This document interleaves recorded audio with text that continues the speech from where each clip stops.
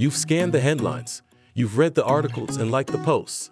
Now listen to the experts themselves in the Future of Work podcast, presented by All Work Space. Today in the Future of Work podcast, we welcome Kat Johnson, leading content strategist and brand community coach for co-working space operators. She is the founder of Co Working Convos, a monthly event series for co-working space operators, The Lab, a club for indie operators, and is the host of Co-working Out Loud, a show exploring the deeper side of co-working, content, and community. Are you ready? Welcome to the Future of Work podcast. Today our guest is Kat Johnson. Welcome, Kat. Thank you, Frank. I'm thrilled to be here. A very warm welcome to you today, and I'm excited to chat a little bit about community, brand of community, and how that works, co-working in general, and a few other issues. So tell us a little bit about when you talk about brand community, exactly what does that mean? And how does it impact the way people work and the future of work? Yeah, thanks for having me, Frank. And I love this topic. For a long time, I've been talking about content, but always there's been this deeper understanding of there's something more happening as people put out content, that what they're doing is drawing like-minded people, drawing perfect fit members to them. And then once people are in a space, in a community, like the best co-working spaces I've been a part of are co-working communities that exist almost separate from the space itself. They're a living entity. So when we talk about brand community, it's broadly people who are emotionally bought in to your brand. They want to be not only come buy something from you in co-working space, a space to work, but they want to be part of that brand. They want to have some ownership and resonate so deeply with what you're doing that they buy into your brand. So that's what we're talking about with brand community. And as co-working grows and grows and grows, it's becoming increasingly important that people aren't just thinking about creating fabulous spaces and location and things like that, because everyone's coming. Like, we're going to have 5 times as many spaces by the end of the decade. So having a brand community, a group of people who are bought in around your space and what you're doing, is going to be essential. Well, I think it's interesting. First, you mentioned the co-working industry is growing, and statistically, the industry is growing right now at about 10 to 12% a year. And to make a comparison, that's faster than the growth of the PC industry at its height in 2000, 2002, or the mobile phones in 2004 to 2007. So, as an industry, the growth is really taking off. And you mentioned community too. And I've always thought when you mention brand, that a brand is a household word that everybody knows it. Coca-Cola is a brand. Ford is a brand. Ford is a much bigger brand than Tesla in that regard, even though Tesla is a brand too. That it's a household word, and that individual companies, before their brand, they had to establish a reputation. That a company, a smaller company, usually had a good reputation locally or regionally, but it didn't have a brand overall. But you make one interesting differentiation. You say that the community members, or the people that participate with that organization, it could be virtual or it could be physical, that they feel they have ownership of it. And to me, that bridges reputation and brand a little bit. And what's your thought on how do people exercise that ownership? Is it through social capital or through activity or just for the love of being there? What's your feeling on that? Yeah, that's a big one. And I think reputation is part of brand, that it includes a lot of other things. So when we talk about people being emotionally bought in, they contribute to the space, they and the community, they talk about the community, They find ways to participate. They tell their friends. It's something, instead of being like, oh, yeah, that's the place I have an office. It's like, I'm a member of XYZ Co-working. And in that membership, like, what does that mean? What does that mean to the extended community? What does that mean for you as a professional entrepreneur, remote worker, whatever that might be? People who buy into the mission and emotionally buy into the community. Well, it's interesting because brands, um, there are many types of, there are many examples of brands, but there are good brands and there are bad brands, brands that you don't want by association.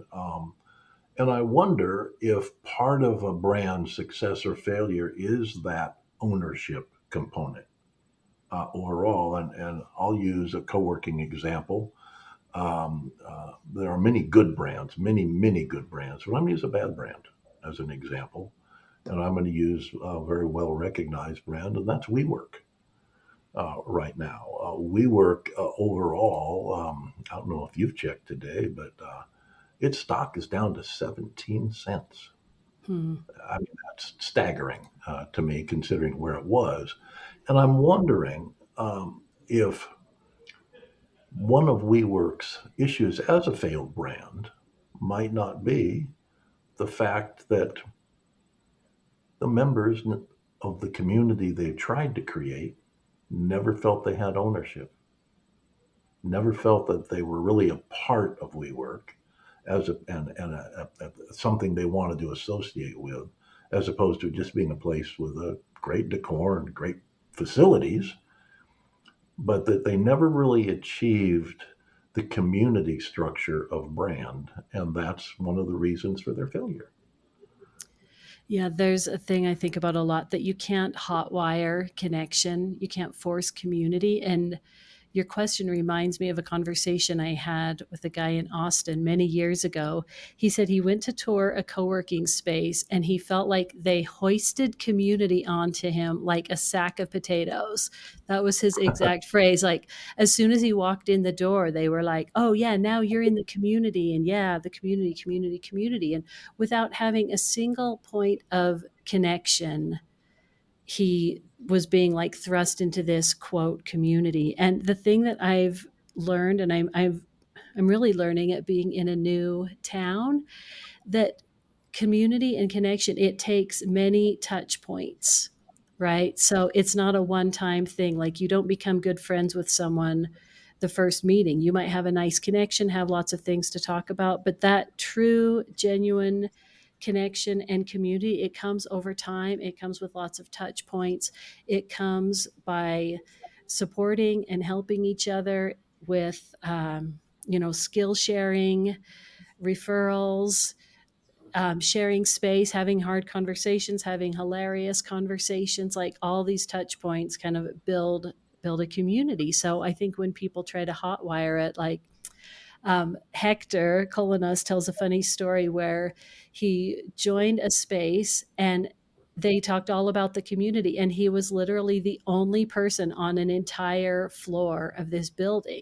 Like, there was nothing. And I think that's something, we can't gaslight people about community and co-working. We have to be able to do the real work of building connections, one point, one conversation, one person at a time. Well, it's interesting. You mentioned an individual, Hector Colonas, being isolated there, and you mentioned co working a lot.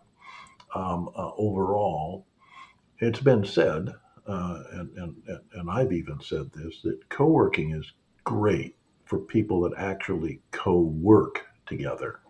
But those are usually individuals that once somebody achieves a company of a certain size, they need privacy. They need their own culture, and they can participate, be around community, but they really kind of withdraw from it and have formed their own clique, if you will, even if they're in a nice center where they've been for a long time. And that's part of some of the larger operators in the industry. And I know you work with indies, but part of their thing is going after the big corporate clients. Well, how do they work in that regard? How do you draw these larger players that are in a facility? and they may have their own full floor. How do you draw them into community to support the broader structure of a community brand versus no, it's those guys over there. They're on their own. How do you mix that up? Yeah, that is a common topic of conversation. Number one, how big of teams should you have come into your space without risking that when they leave, then you're going to be out? Some people are like, I wouldn't do more than 20% or something like that. But the question, to your point about bringing them into the community, I think sometimes it's challenging with teams. I was in a co-working space that there was a team from Amazon, and we called them the Amazombies because they would just go to and from their office to get coffee. Like they just didn't really want a part of what was happening in the co-working community. And I think that's fine. Like this, not everybody wants the level of connection and community that I do and that the people who gravitate toward me do. And that's great. Some people just need office rental. And the more buy-in you can get from people, the more they participate in the community, the more they're going to get out of your space and the community. I think even people who think they only want office space, if you can bring them into the fold, they'll find they're making connections, they're more fulfilled, they're doing better work. I think that there's just an innately human thing into sharing space. We're community, collective minded species. Well, it's funny because when you talk about community, you're also intermingling that with co-working. Overall, and community has been around for a long time before co-working. Over as a concept overall. Why do you think that co-working and community are so closely aligned and so important to and are they is it a well-being issue, which we can get into later, but is it a well-being issue or is it a business success issue? And what's the importance of those elements as they come together? Yeah, I think that they're inseparable. And going back to the very first co working spaces, it was kind of when laptops were a thing, so people could suddenly work from everywhere, and people realized they didn't really particularly enjoy working alone. So, like, flip up some folding tables and find some Wi Fi and co work together. And then that grew from this very DIY grassroots kind of thing into this massive industry. Like the space I'm in now, my home space kiln, is just stunning. I love coming in here. You can see it's beautiful. It's everything you would love from a modern co-working space. And I do feel like the community and co-working are inseparable in my perspective. And I've been a member of seven. I've been a fob carrying member of seven co-working spaces, and I've worked out of dozens and dozens. So I've been a lot. I've experienced a lot of different co-working flavors and vibes, and the ones that are the very best have an energy running through them, a connectedness running through them, that even if I don't, like today, I've been really busy. I haven't chatted with anyone in the space too much, a couple of hellos, but I love being here. The energy of the space, everyone hustling and bustling, that thing. I think there is a wellness component that the days I work from home, my I don't know, my energy, my something just kind of goes down, down, down. And then when I come in here, I'm lit up and inspired again. So yeah, I think that the two are inseparable. And in my mind, co-working is a whole different thing from office rental. And I think the two are kind of intermingling and figuring out what they are. And there's on the spectrum of flexible workspace, as you always are talking about, that co-working is a piece of that. It's like, I think that's true. And I think there's something for everyone. So the people who come in and just have an office, there are people in my home space who aren't particularly engaged in like the events and the things that we do, but they're part of the community. And I know that introverts and lots of different people like to be around that just innately human thing, being around other people. Well, I think, human beings are gregarious animals. So I think that's right. And this is probably a terrible analogy, but it's a guy analogy, okay? It's a terrible Hey, I'm analogy. ready. But okay, get ready. I'm I have ready, friends. I think. I have friends, and they have great, big, massive, big screen TVs. Okay, they can get every channel in the world. They'll go to a sports bar to watch a game because they want to be with that energy. Yep. The people around them, the people around them make the game better, even if it's a losing game. Right. Uh, it makes the game better. So we do associate a certain element with that, and that as we've gone through the pandemic and we've gone through so many changes these last few years, Mm. it's an exciting time. It's like the tale of two cities, of the best of times and the worst of times. Wow, isn't that So, true? and when we look at that, the loneliness epidemic. Is it really an epidemic? Maybe, maybe not. It depends on who you talk to, but it's absolutely there. It's been created as a result of not just the pandemic, but the outcome of remote work, the way remote work is handled still, especially by big companies, by those Amazombies, if you will, who honestly never got to come back to the office or didn't want to. Um, Overall, they relocated, maybe bought a new house in a new city based on expectations and all the challenges there. But the loneliness epidemic, does co-working really a solution for that, or is it part of a marketing plan? It's okay. It's definitely not a marketing thing. Like the loneliness epidemic, we are at like fever pitch, huge problem right now. Like suicide rates skyrocketing, mental health issues are skyrocketing. There was some Gallup data that came out a couple of months ago that an estimated 300 million people around the world do not have a single friend. And the in that same data, there was something so the peak COVID loneliness was 24% of the population in the US, and we've gone down to 17%. So we're making strides, good for us. But the question they asked around that data was, I'll paraphrase, did you feel lonely most of the day yesterday? So 17% of us, almost a fifth of the country, is felt lonely most of the day yesterday. Like we're just in this crazy situation where, yeah, on the heels of COVID, with this complete cultural shift around remote work, a lot of fear and isolation that I think we're still in the draft of that from all the isolation during the pandemic. So I think about this a lot. Is co-working responsible for fixing this?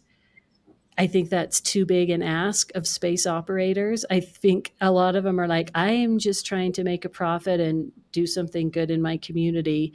Um, and is it part of the solution that's desperately needed? 100%.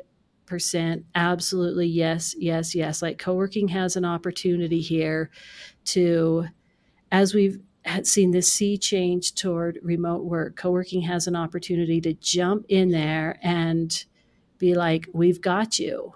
You don't have to sit home alone. That feeling of working from home day after day after day, for a lot of people, it frankly does not work, but they don't have other options. And it's interesting because I talk about co-working all the time.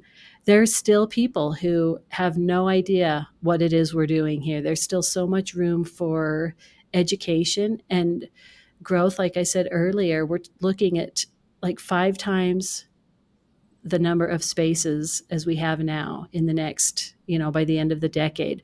So within that, can we have co-working spaces be more than somebody who's like, yeah, that's where I rent a desk or rent an office, and have it be a place that brings together people socially, professionally, I'm going to not say emotionally and spiritually. And anyone who's a member of a great co-working space knows that the emotional component is very, very real. And people who are striving to create a great co-working space are trying to get that emotional component in place, because we're not going to solve the loneliness epidemic sitting at home alone. So, Well, yeah. it's funny. We're throwing these great numbers around growth of the industry and all that sort of thing.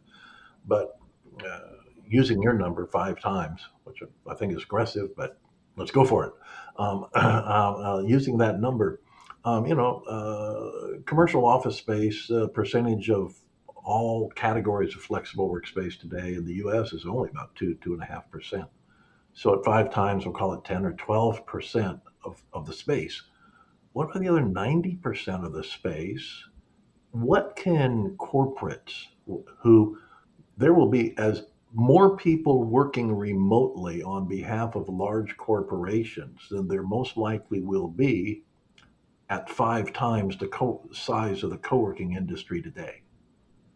How do you create a bridge of business practices that takes what we're learning and what we're beginning to understand and help those others that will maybe never be in a co-working center or never experience this firsthand, but help those corporates to grow who are struggling right now with the concept of work, return to office, work from home, work remotely, do all the benefits. There's benefits to all of them. I won't argue which is best, but we know that a whole myriad of structures will be existing in the future. How does co-working bridge that and help create a business model that defines how community can work on behalf of larger corporations? The U.S. government, the largest employer possibly, probably in the world. I can't figure out what the Chinese government is like, but the U.S. government, massive, and they're looking at transitioning right now into flexible workspace for a whole variety of reasons, not community, but mostly cost and efficiency reasons. Um, are you going to touch that, or are those Amazombies going to wake up and not be Amazombies anymore, or are they always going to be and you write them off? What's the bridge that you build? There's a lot there. So going backwards, I wouldn't write anybody So off. I would say that anybody, co-working can work for anyone, and people who are drawn to it are going to find it and be part of find a way to participate and join the community, even people on large teams, small teams, individuals, whatever.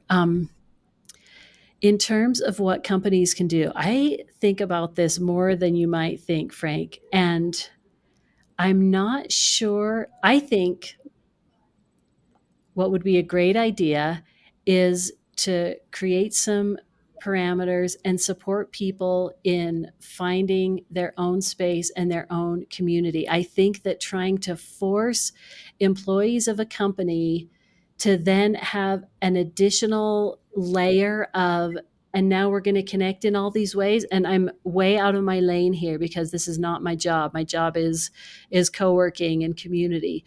But I don't think that people necessarily are buying in on all the extra things people are trying to add. I think what they want, it's so simple: quality of life, wellness, connection, a sense of belonging, friendship, hobbies, a life that they've designed. And flex work gives people a lot of that, right? Especially like the design your life in a way that works for you. We're in a really cool cultural shift right now.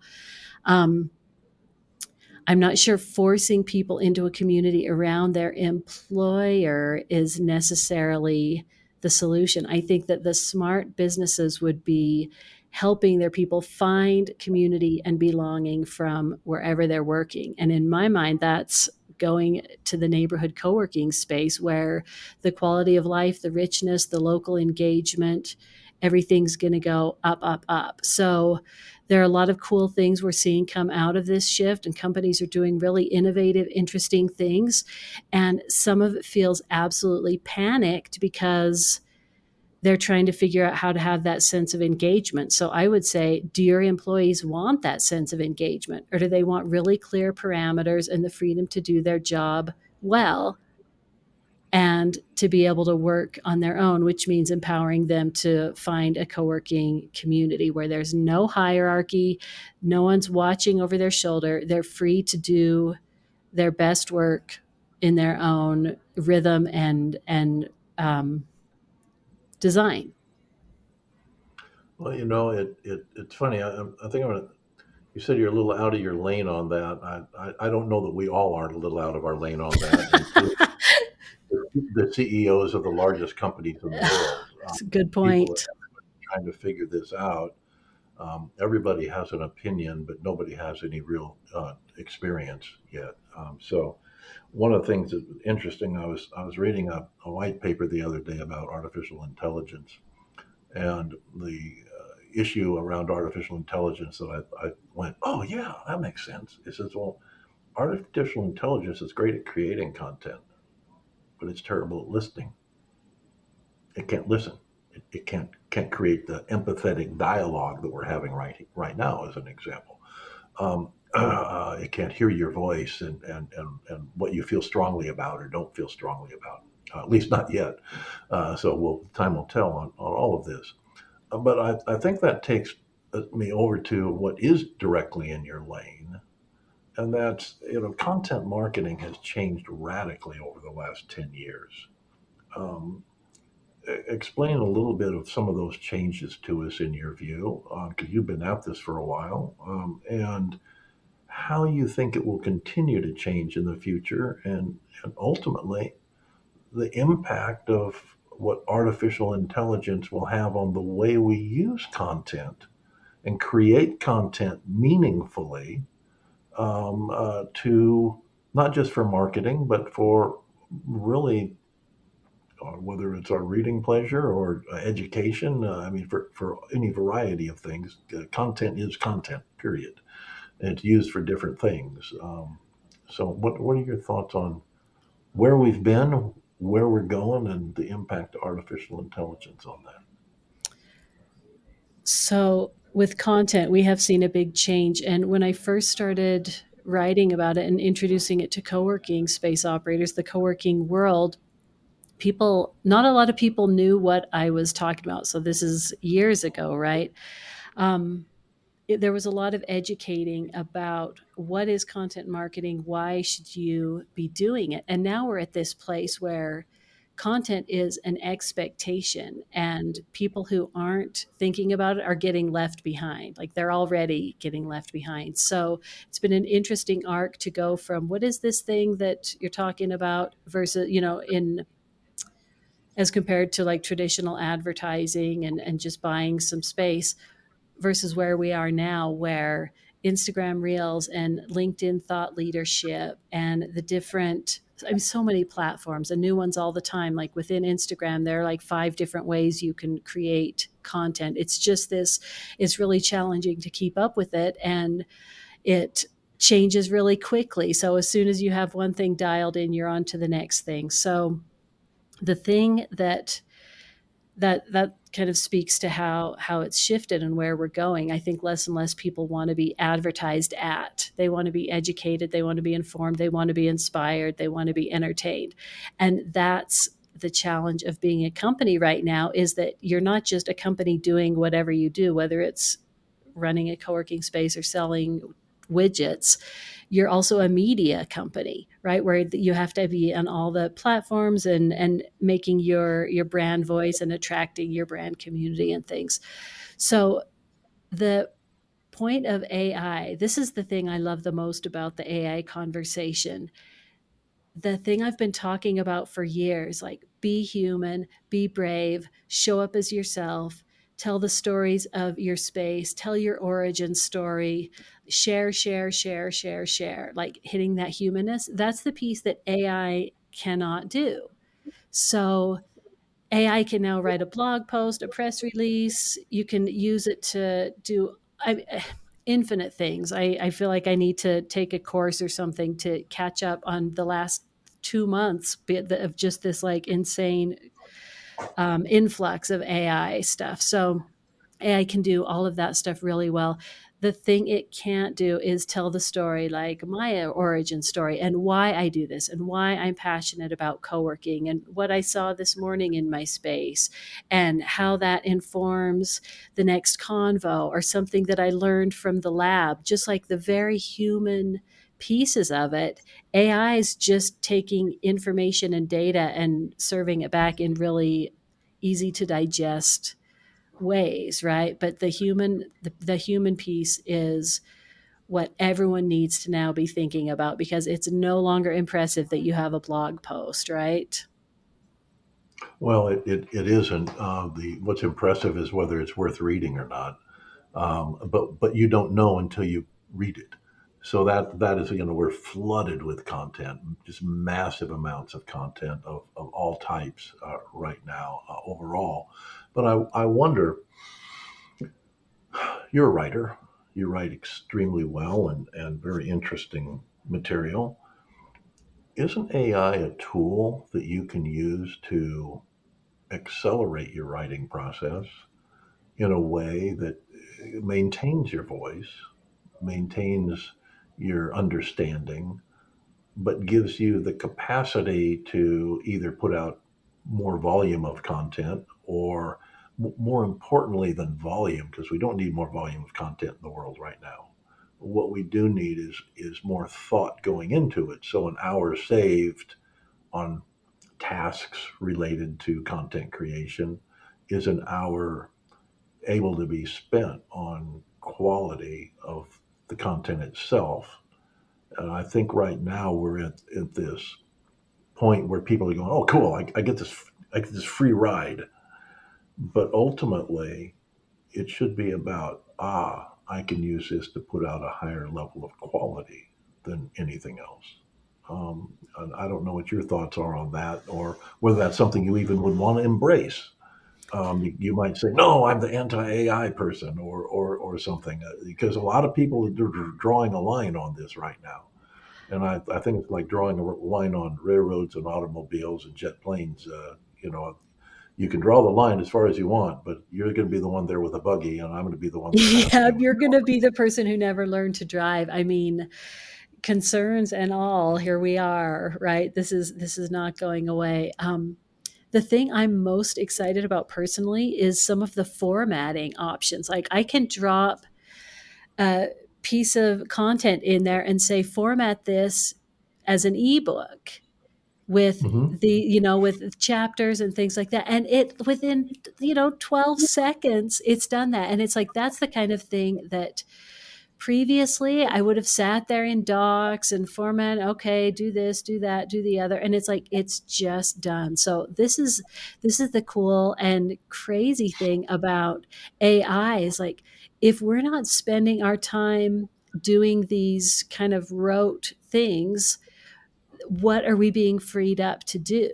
Like, if we collectively don't have to go through these really long processes, kind of tedious things to be able to share thoughts, or that, what are we freed up for? Who are we if we don't have to do all the tedious tasks? It's a really kind of interesting existential question. And so I think best case, it makes us dig a bit deeper, right? Because the blog machine, the content machine, just like you said, people who are excited that they're like, I don't even have to write a blog post. It's like, well, neither does anybody else in the entire world.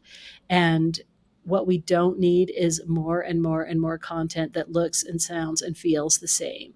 So it totally begs the question of, like, who are we? What do I want to say? Like, what does Kat Johnson have to share with the world? What does Frank Cottle have to share with the world? What is your unique voice? What is your perspective? Like, that's where we push into really interesting territory, where it's no longer just, here's a roundup of resources.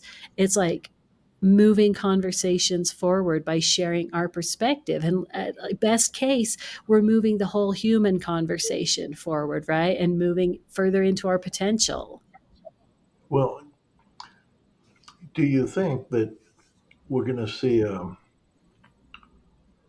big gap between those people that really can take what's good and make it better, and those people that just use it to bake something. And so this quality gap is going to arise, and then there'll be a lot of people that refuse to do anything. The Luddites of artificial intelligence, if you will, which is something to be said for being a Luddite, by the way, but that's a different conversation.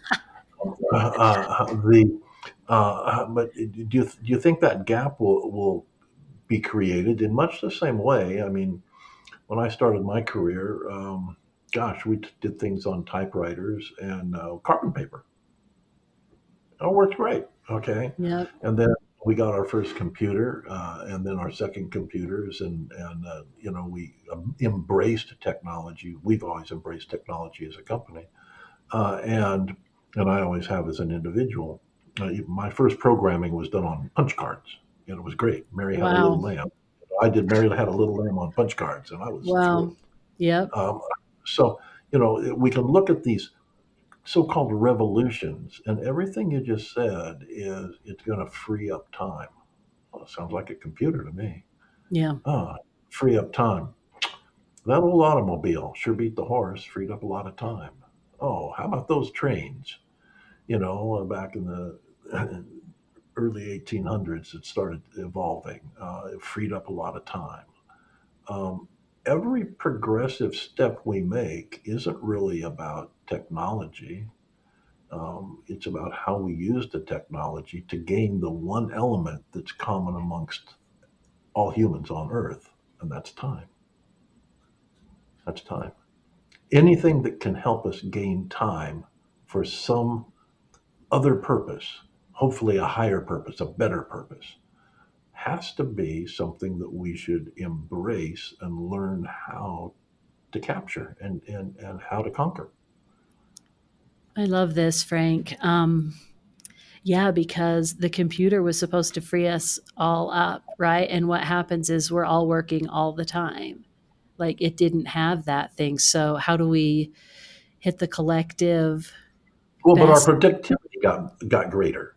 And so we chose to trade our own time for increased productivity rather Right. than productivity for more time. Yeah. So what are we working toward? Is there going to be some point where we do get freed up as beings and species? I'm not sure, but I think that there's a obvious parallel between AI and um, websites. I mean, the internet. That's the word I like. Uh, where when it first came out, it was academics and techies, and then it kind of trickled down, trickled down, trickled down, and now we're at the place where my mom will be like, "Oh, I just looked at train tickets," and we'll be sitting there chatting, and she's scrolling all over and doing all the things. So, I think it to your first point, it starts with people, but it will trickle down and inform everything we do. And, there are concerns like as the web brought some really crazy stuff, not, that could just objectively be considered harmful to humanity. And look how much it's done for us to look how connected we are. And I think AI will have a similar impact where there will be stuff that's scary, and I think it's just going to supercharge a lot of the things that we do. Well, I would agree with that. And sadly, we're running a little long on our time here today. And I really appreciate your thoughtful comments, Kat. And I want to share with our audience that from All Work's point of view, you will become one of our very valued future of work voices as we go forward. And we'll look forward to hearing a lot of what you have to say. And we couldn't be more pleased with that opportunity. Frank, I'm absolutely honored. I can't wait to drop my first column, and I have lots of ideas. I really appreciate the opportunity. Perfect. We'll see y'all later then. Take care. Bye. Take care. Thanks, Frank. If it's impacting the future of work, it's in the Future of Work podcast by allwork.space.